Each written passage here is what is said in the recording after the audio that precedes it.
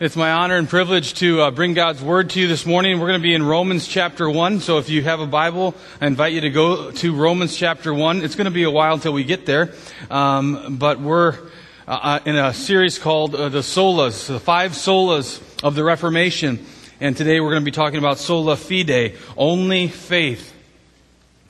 There was a man that was walking across a bridge one day, and he saw another man, and the man looked like he was about ready to jump, and he said, stop, don't do it. The man said, well, why shouldn't I?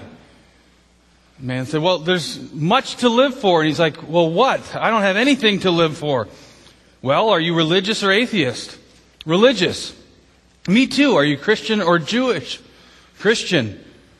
Me too. Are you Catholic or Protestant? Protestant. Me too. Are you Episcopalian or Baptist? Baptist. Wow, me too. Are you Baptist Church of God or Baptist Church of the Lord? Baptist Church of God. Me too. Are you the original Baptist Church of God or are you the Reformed Baptist Church of God? Reformed Baptist Church of God. Me too. Are you Reformed Baptist Church of God, Reformation of 1879, or Reformed Baptist Church of God, Reformation of 1915? Reformed Baptist Church of God, Reformation of 1915, to which the man said, die, you scumbag, and pushed him off. Yeah, it was a terrible joke, yes. It's a denominational joke. Why do we have all these different denominations? Why do we have all the different churches? Think about it. We have Catholics, Episcopalians, Anglicans, we have Lutherans, Methodists, Pentecostal, Nazarene church, non-denominational churches. We have the Church of God, the Church of Christ, Bible churches. All of these churches, where'd they all come from? In our series entitled The 5 Solas, we're looking at the 5 pillars or main points of the Reformation. And us as a preaching team, the preaching pastors have the opportunity during the summer to go to different campuses with one of these solas. And it's my joy and honor to do Sola Fide here at my favorite campus, our family's favorite campus, Sugar Grove. And looking forward, by the way, I say that at every campus we go to. Just kidding. No, this is our favorite because this is ours. And so we're in Sola Fide. So today I want to go at the beginning and look at the history, our history as a church, and then look at our hope as we talk about Sola Fide from Romans chapter 1. Protestant churches come from what is known as the Reformation. The Reformation was a 16th century religious movement that was marked by ultimately a rejection or a modification of some of the current Roman Catholic Church theology of the day. The Reformers modified or changed or did away with some of the doctrine and practices of the established church, and that then gave us Protestant churches. Today we're going to go back to the beginning, because you may be thinking, well, where did all the churches come from? Maybe this is your first time coming to church and this is going to be new to you. Maybe you've been a long-time church member, attender, and this is going to be a refresher, and that's going to be great too. But let me begin with this question. Audience participation is a good thing.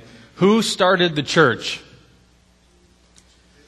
Jesus started the church. If you are asked a question in church and you don't know it, just say Jesus.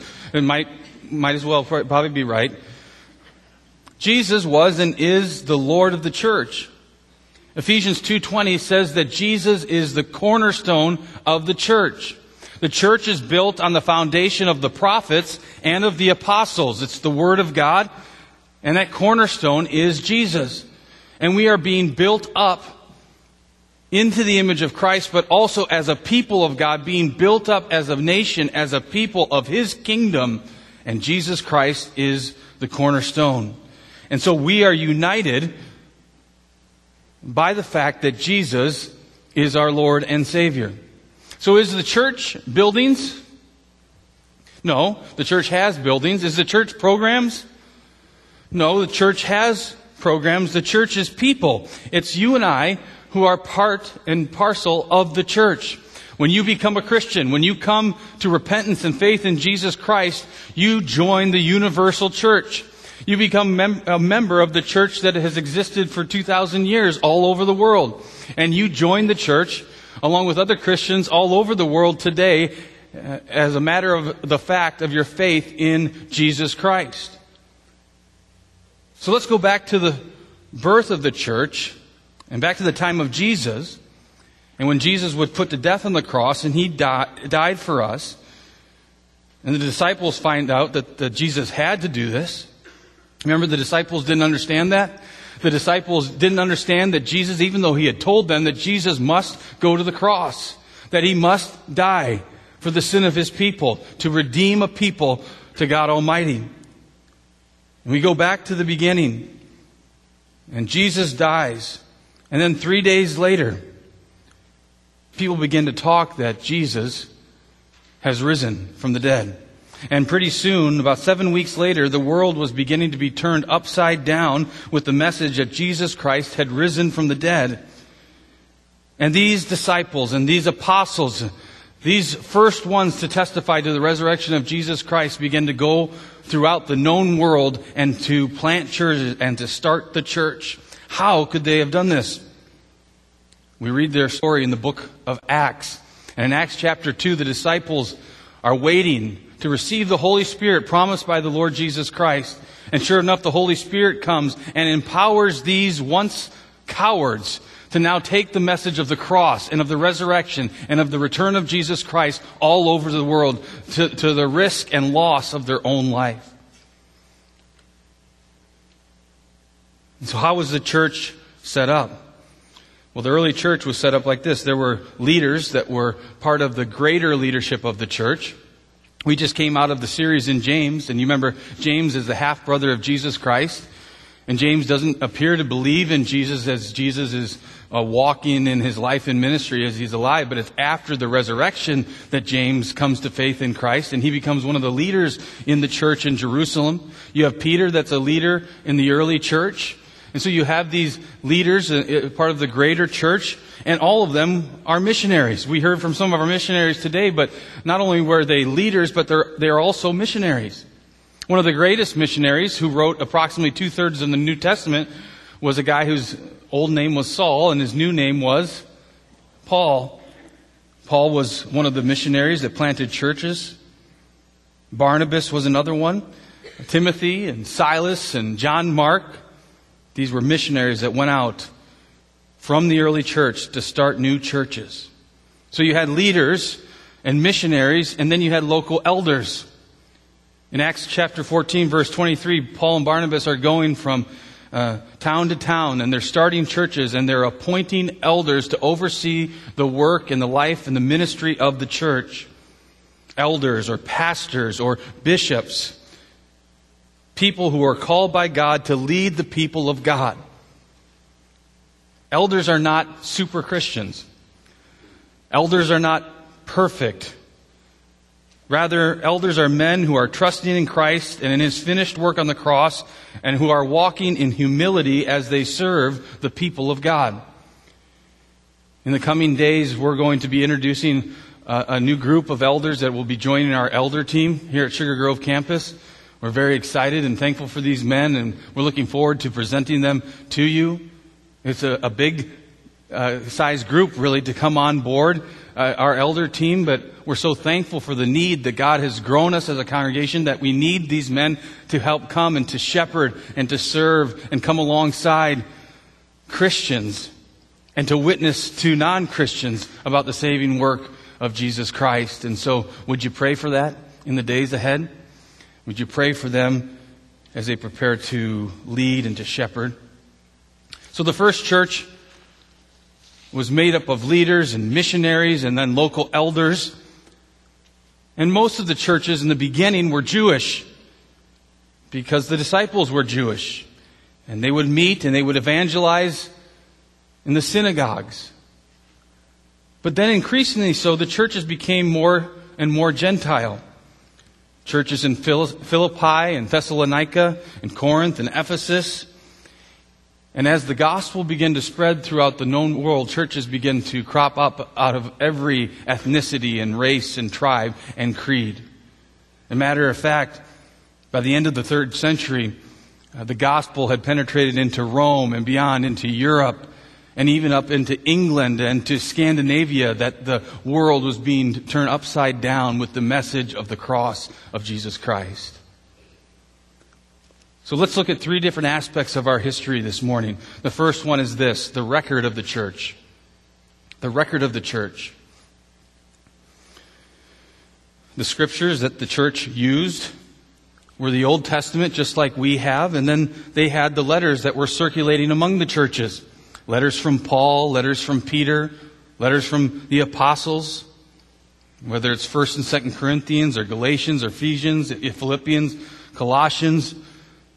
Then they also had the Gospels, the four Gospels, the Gospel according to Matthew, Mark, Luke, and John. And at the end of the 4th century, the canon was finalized. The canon is what you have before you. The New Testament canon was finalized with these letters, with these books that were called then the Bible, the Scriptures, the Word of God. Now you might ask, well, how was that put together? Who were these people? Were they just grabbing books from who knows where and saying this is the Word of God? No. As we heard last week, we believe in sola scriptura. We believe that God ordained and led the direction of the selection of the canon, and it was a strict process. It was governed by three guidelines. Number one, the first one is it had to have apostolic origin, meaning it had to be written by an apostle, or it had to be written by one who was close to the apostle. And so every book in the New Testament has apostolic authorship. Now, the gospel according to Mark was not an apostle. John Mark was not an apostle, but he was close to Peter, a disciple of Peter. And the gospel according to Mark is really Peter's eyewitness account of the life, death, and resurrection of Jesus Christ. And so apostolic origin was critical to be considered to be part of the canon. Secondly, the book or letter considered had to be used in the churches, meaning it had to have universal acceptance in the churches. Had to be used, had to be read, had to be used in liturgical services of the church. So the churches are passing around these letters, and they're known to one another. Third, had to have consistent content. The book, the letter had to have consistent content. If it didn't go along with the rest of the accepted books and letters, if there was weird, wacky stuff in those books, they weren't considered. They weren't to be considered. And so we have, some of your Bibles have in the middle the Apocrypha. That is the between the Testaments, the apocryphal writings that weren't included in the Old Testament or New Testament canon, but some of your Bibles might have them. Some of the stories that you find in there are a little far-fetched or a little bit hokey, such as the story of Jesus down playing next to the creek with his friends, and he gathers some mud together and he blows in it and makes a bird, and the bird flies away and his friends are amazed. You can tell a difference in the stories because of the content. Is it consistent? Is it historical? Does it match the other eyewitness accounts? So the record of the church had to have apostolic origin, had to have universal acceptance, and it had to have consistent content. The early church also had the Didache. The Didache was a book that had the life and practice of the early church and the life of practice for early Christians, believers. What about baptism? What about communion? And so we have a record. Now, if you accepted Jesus Christ, if you came to faith in Him in the early times of the church, you were immediately susceptible to persecution. Your business could suffer. Your way of life could suffer. Your family could suffer or even be put to death because you were part of the Roman Empire. Now, the Romans were very acceptable of all different kinds and manners of religion, but they were not acceptable of Christianity. Why? Because Christians refused to declare that Caesar was Lord. Why? The early Christians declared that Jesus is Lord. And so they would be arrested or they would be persecuted, and even under threat of death, these Christians were told to renounce Jesus Christ, just say Caesar is Lord. You don't even have to really mean it. That's what they said to Polycarp, 86-year-old man who served the Lord. He sat under the Apostle John's teachings, and he was being led to being burned at the stake. And they said, hey, you're an old man. Just say Caesar's Lord. You don't even have to mean it. But these early Christians would not confess the untruth because Jesus is the only Lord to be praised. They took their faith seriously, and they were torn apart by beasts for the sake of not renouncing the name of Christ. Secondly, part of our history was the birth of the religious state. So as the church began to grow, the Roman Empire began to change, and it had a lot to do, but not all to do, with the Emperor Constantine. The story goes like this, and there's some discrepancy as to the truthfulness of it, but toward the end of his life, Constantine told the story about how he had went into battle. They were far outnumbered, and he went into battle against an opposing army that was led by a man who was into mystical, paganistic religion, and he was said to be calling on all the powers of the universe to give him the victory over Rome, to give him the victory over the Emperor Constantine. And Constantine said that he cried out, "O Supreme Most High God." And he had a vision. He said he had a vision, and there was a cross in the sky, and he heard a voice say, "By this sign, conquer." And so he had the cross put on all of the shields of his warriors, and they went out to battle, and they won the battle despite the odds. An amazing victory. After that, Constantine then recognized Christianity as an acceptable religion of the Roman Empire. Now, it's not true that just because Constantine recognized Christianity, that Christianity flourished or grew. No, because all throughout the known world, not even just in the city centers, but out in the country. First in the city centers, Christianity was popping out, but now in the country, churches were popping out. Believers were beginning to grow. And so the church had to be recognized, and it was. But after it was recognized, then it became part and parcel of the Roman Empire, and you have the mixing of church and state. And they merged together, and now this was not just the Roman Empire, but it became the Holy Roman Empire. And some of this mixture can be seen in some of the things that we even commemorate or celebrate. Take, for example, Christmas. Christmas we celebrate December 25th. What does Christmas celebrate? The birth of Christ. Back in that day, the pagans worshipped the sun and the sun god, and around December 21st, the winter solstice, they would worship the sun's birthday. They would light candles, and they would give gifts, and they would have feasts. Now you can see how this merges with Christianity. Christianity took over, and no longer was it the celebration of Saturnalia, but it was the celebration of Christ's birth. So these pagan festivities were replaced with, rightfully so, the creator of all there is, the Lord Himself. Now, this might betray some of my political views, but it seems to me that when government gets a hold of something, things don't work out quite as well as they could. And I would say that Christianity fell on dark days, as it was no longer just Christianity. It was the Holy Roman Empire. And it was the birth of an empire that would lead us to the days of the Reformation.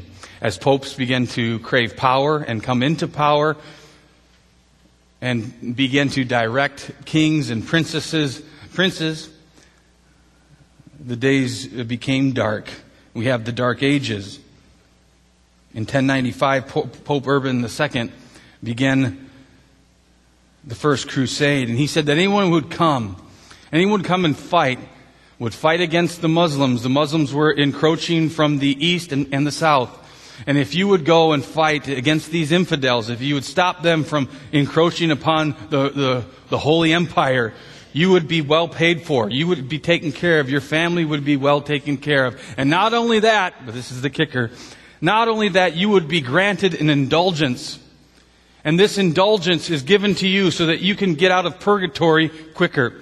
So the teaching of the day was that if you're a Christian, you're saved because Jesus died for your sin, but you still got to pay for some of your sin, and so you go to purgatory.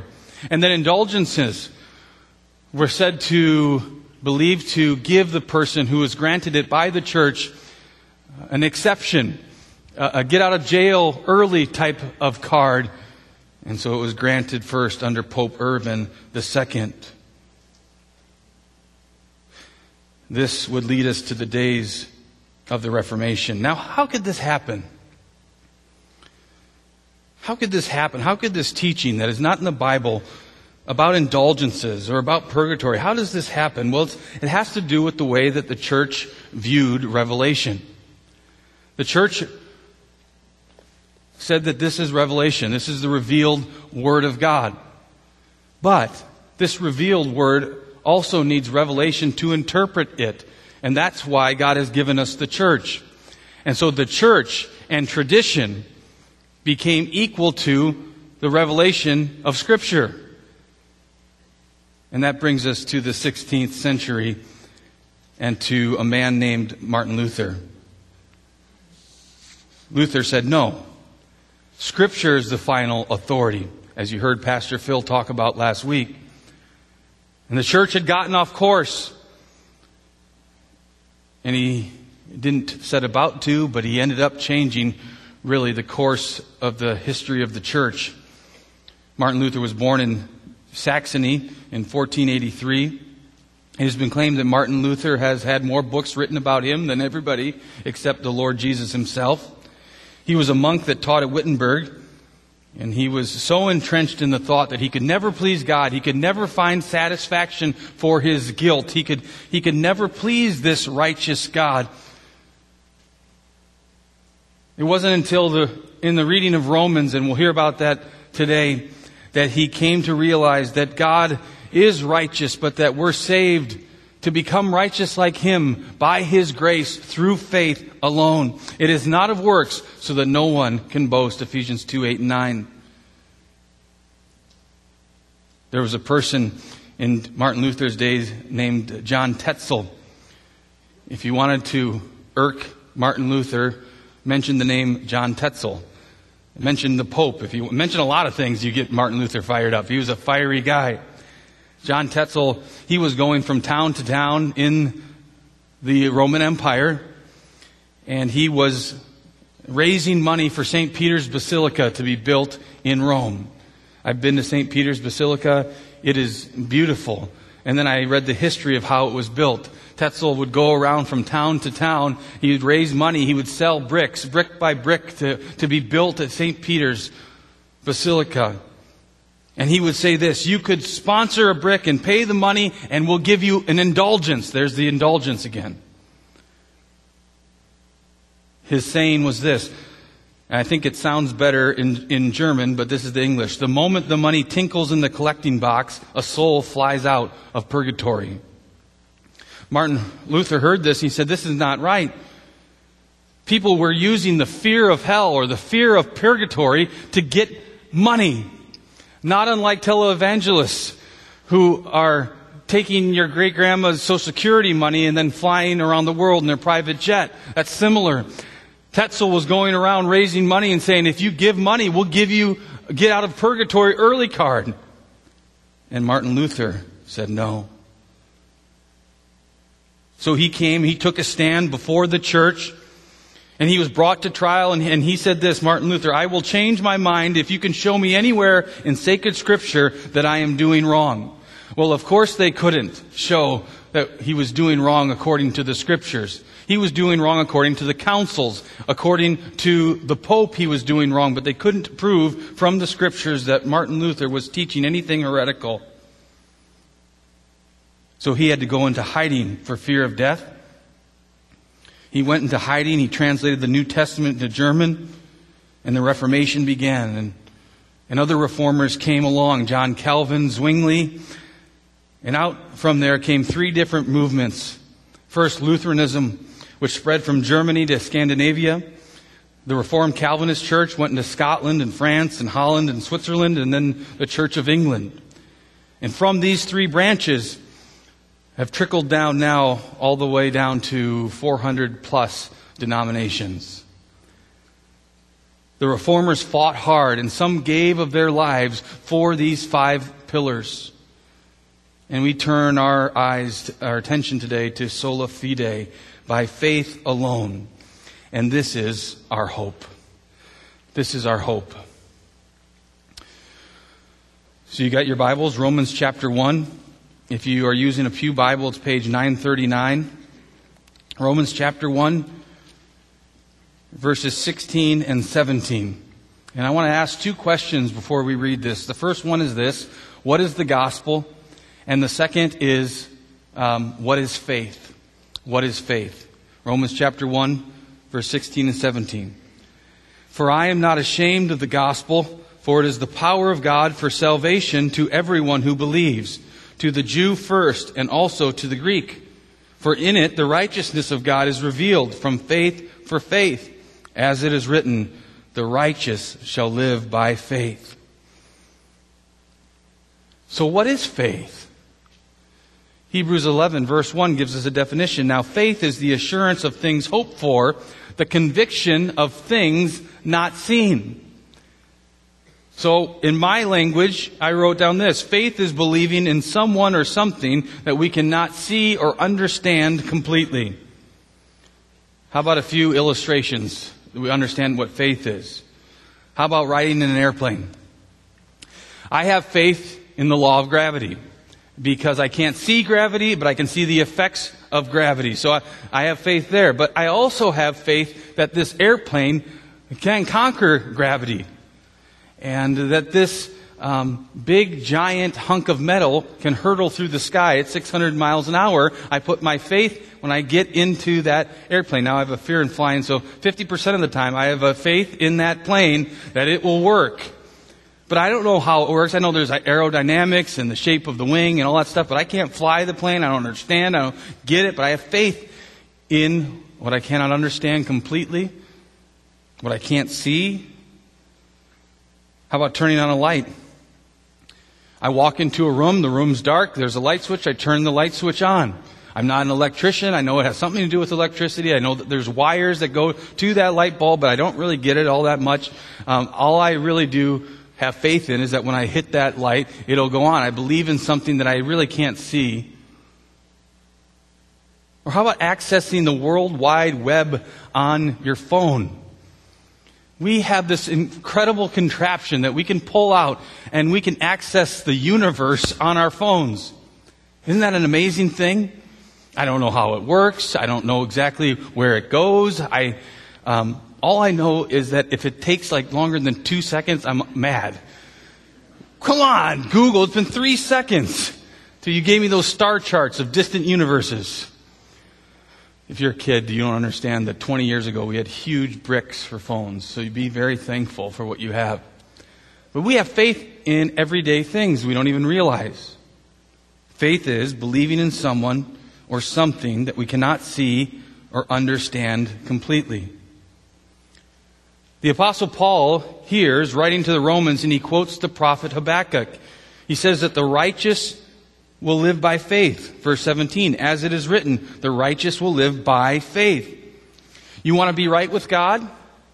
You want to please God? You want to do what's right? The righteous will live by faith. Now God has given us evidences all throughout creation and throughout history. It's not as if He's left us with nothing to bolster our faith or to base our faith in.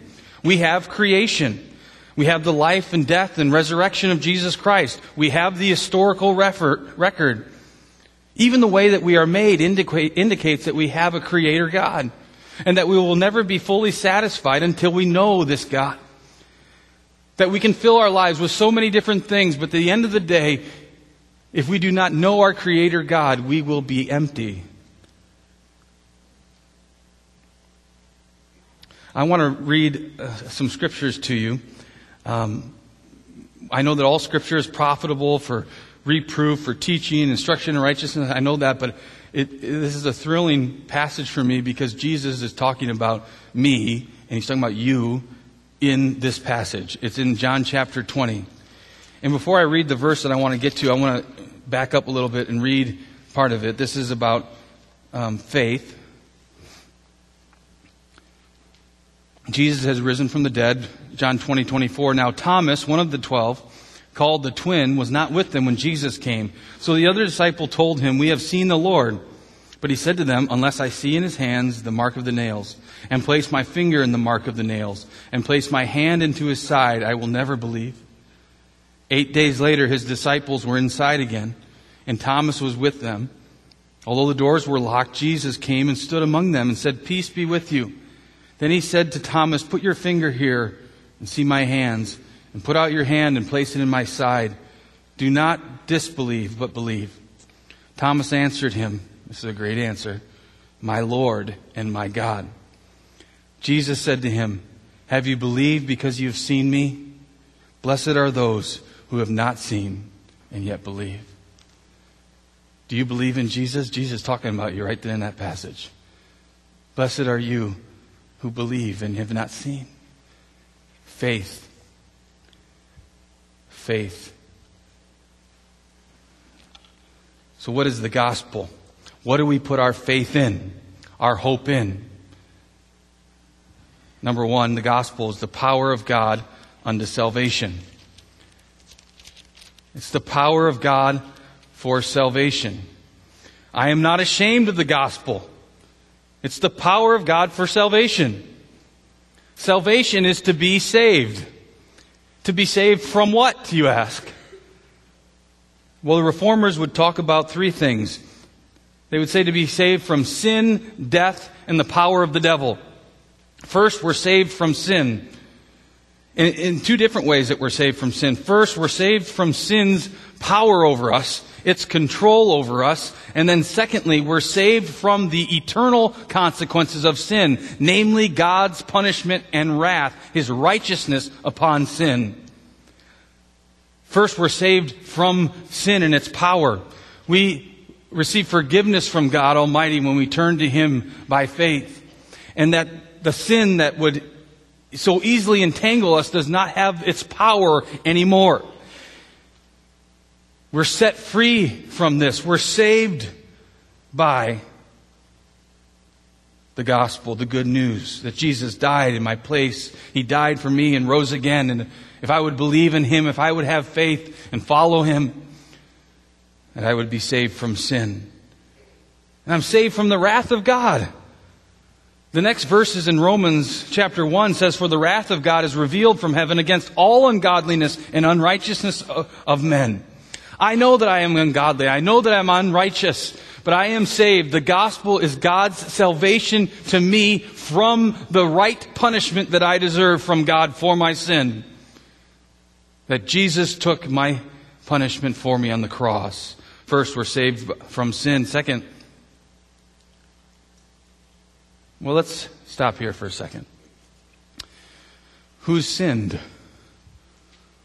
Who here has sinned? Okay, audience participation, all right? Ready? Nobody wants to do this, but everybody, two have already, good. Everybody stand up. We're going to do a little exercise here to see who sinned, okay? I'll tell you a funny story after this too, by the way, from the first service. Okay, so I want you to sit down. I'm going to name a sin. I want you to sit down if you've committed it, okay?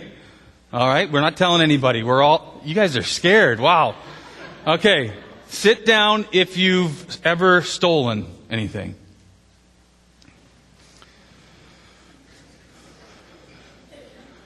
Okay, just like the first service. Everybody watch your wallet. Everybody watch your wallet.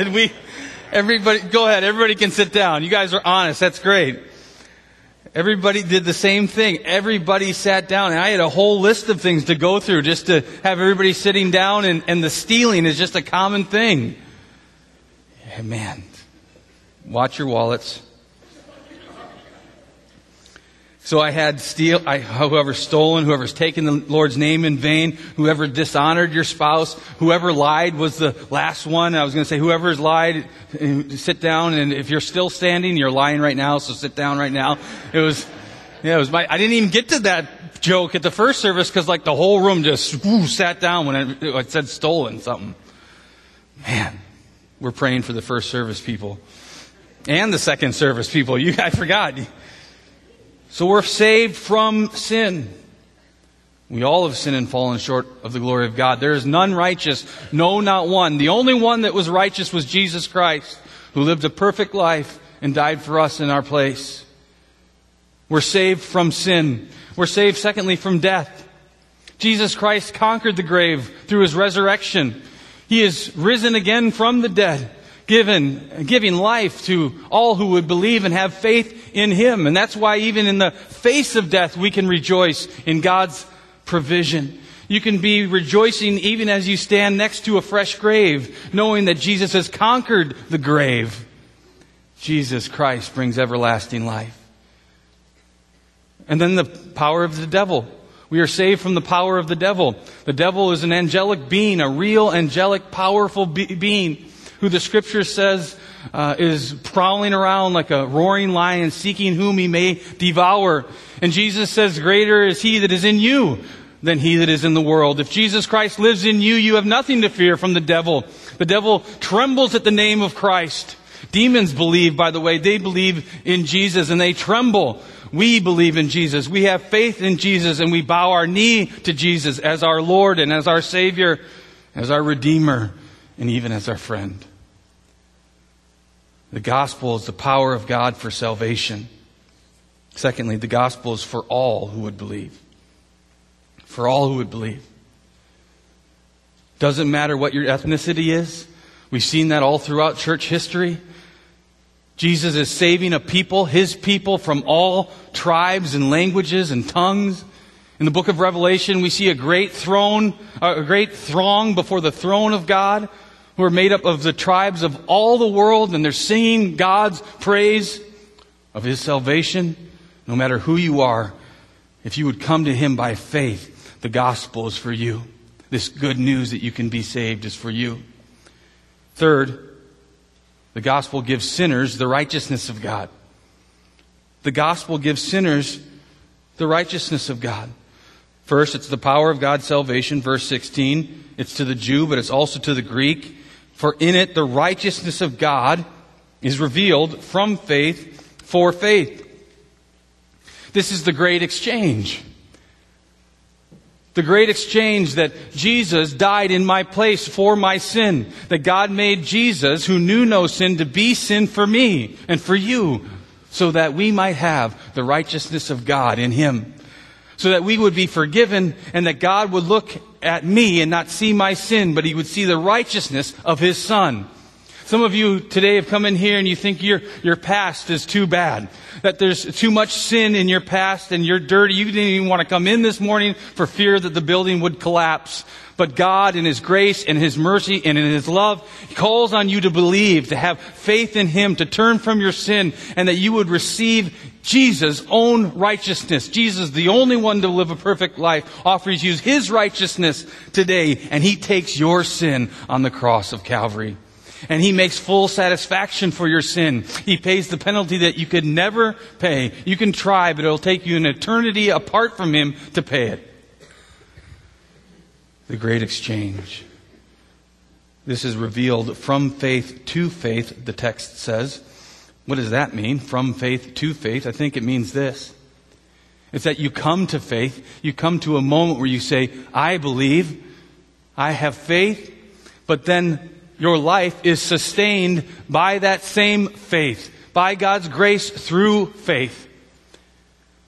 So that the gospel then, and the preaching of the gospel, is not just a one-time thing, or it's not just for baby Christians or unbelievers, but that the preaching of the gospel is life-giving to all Christians, and that all Christians need to be hearing the gospel and reveling in the gospel and enjoying the gospel and be reminded of the cross and the victory over sin, death, and the devil.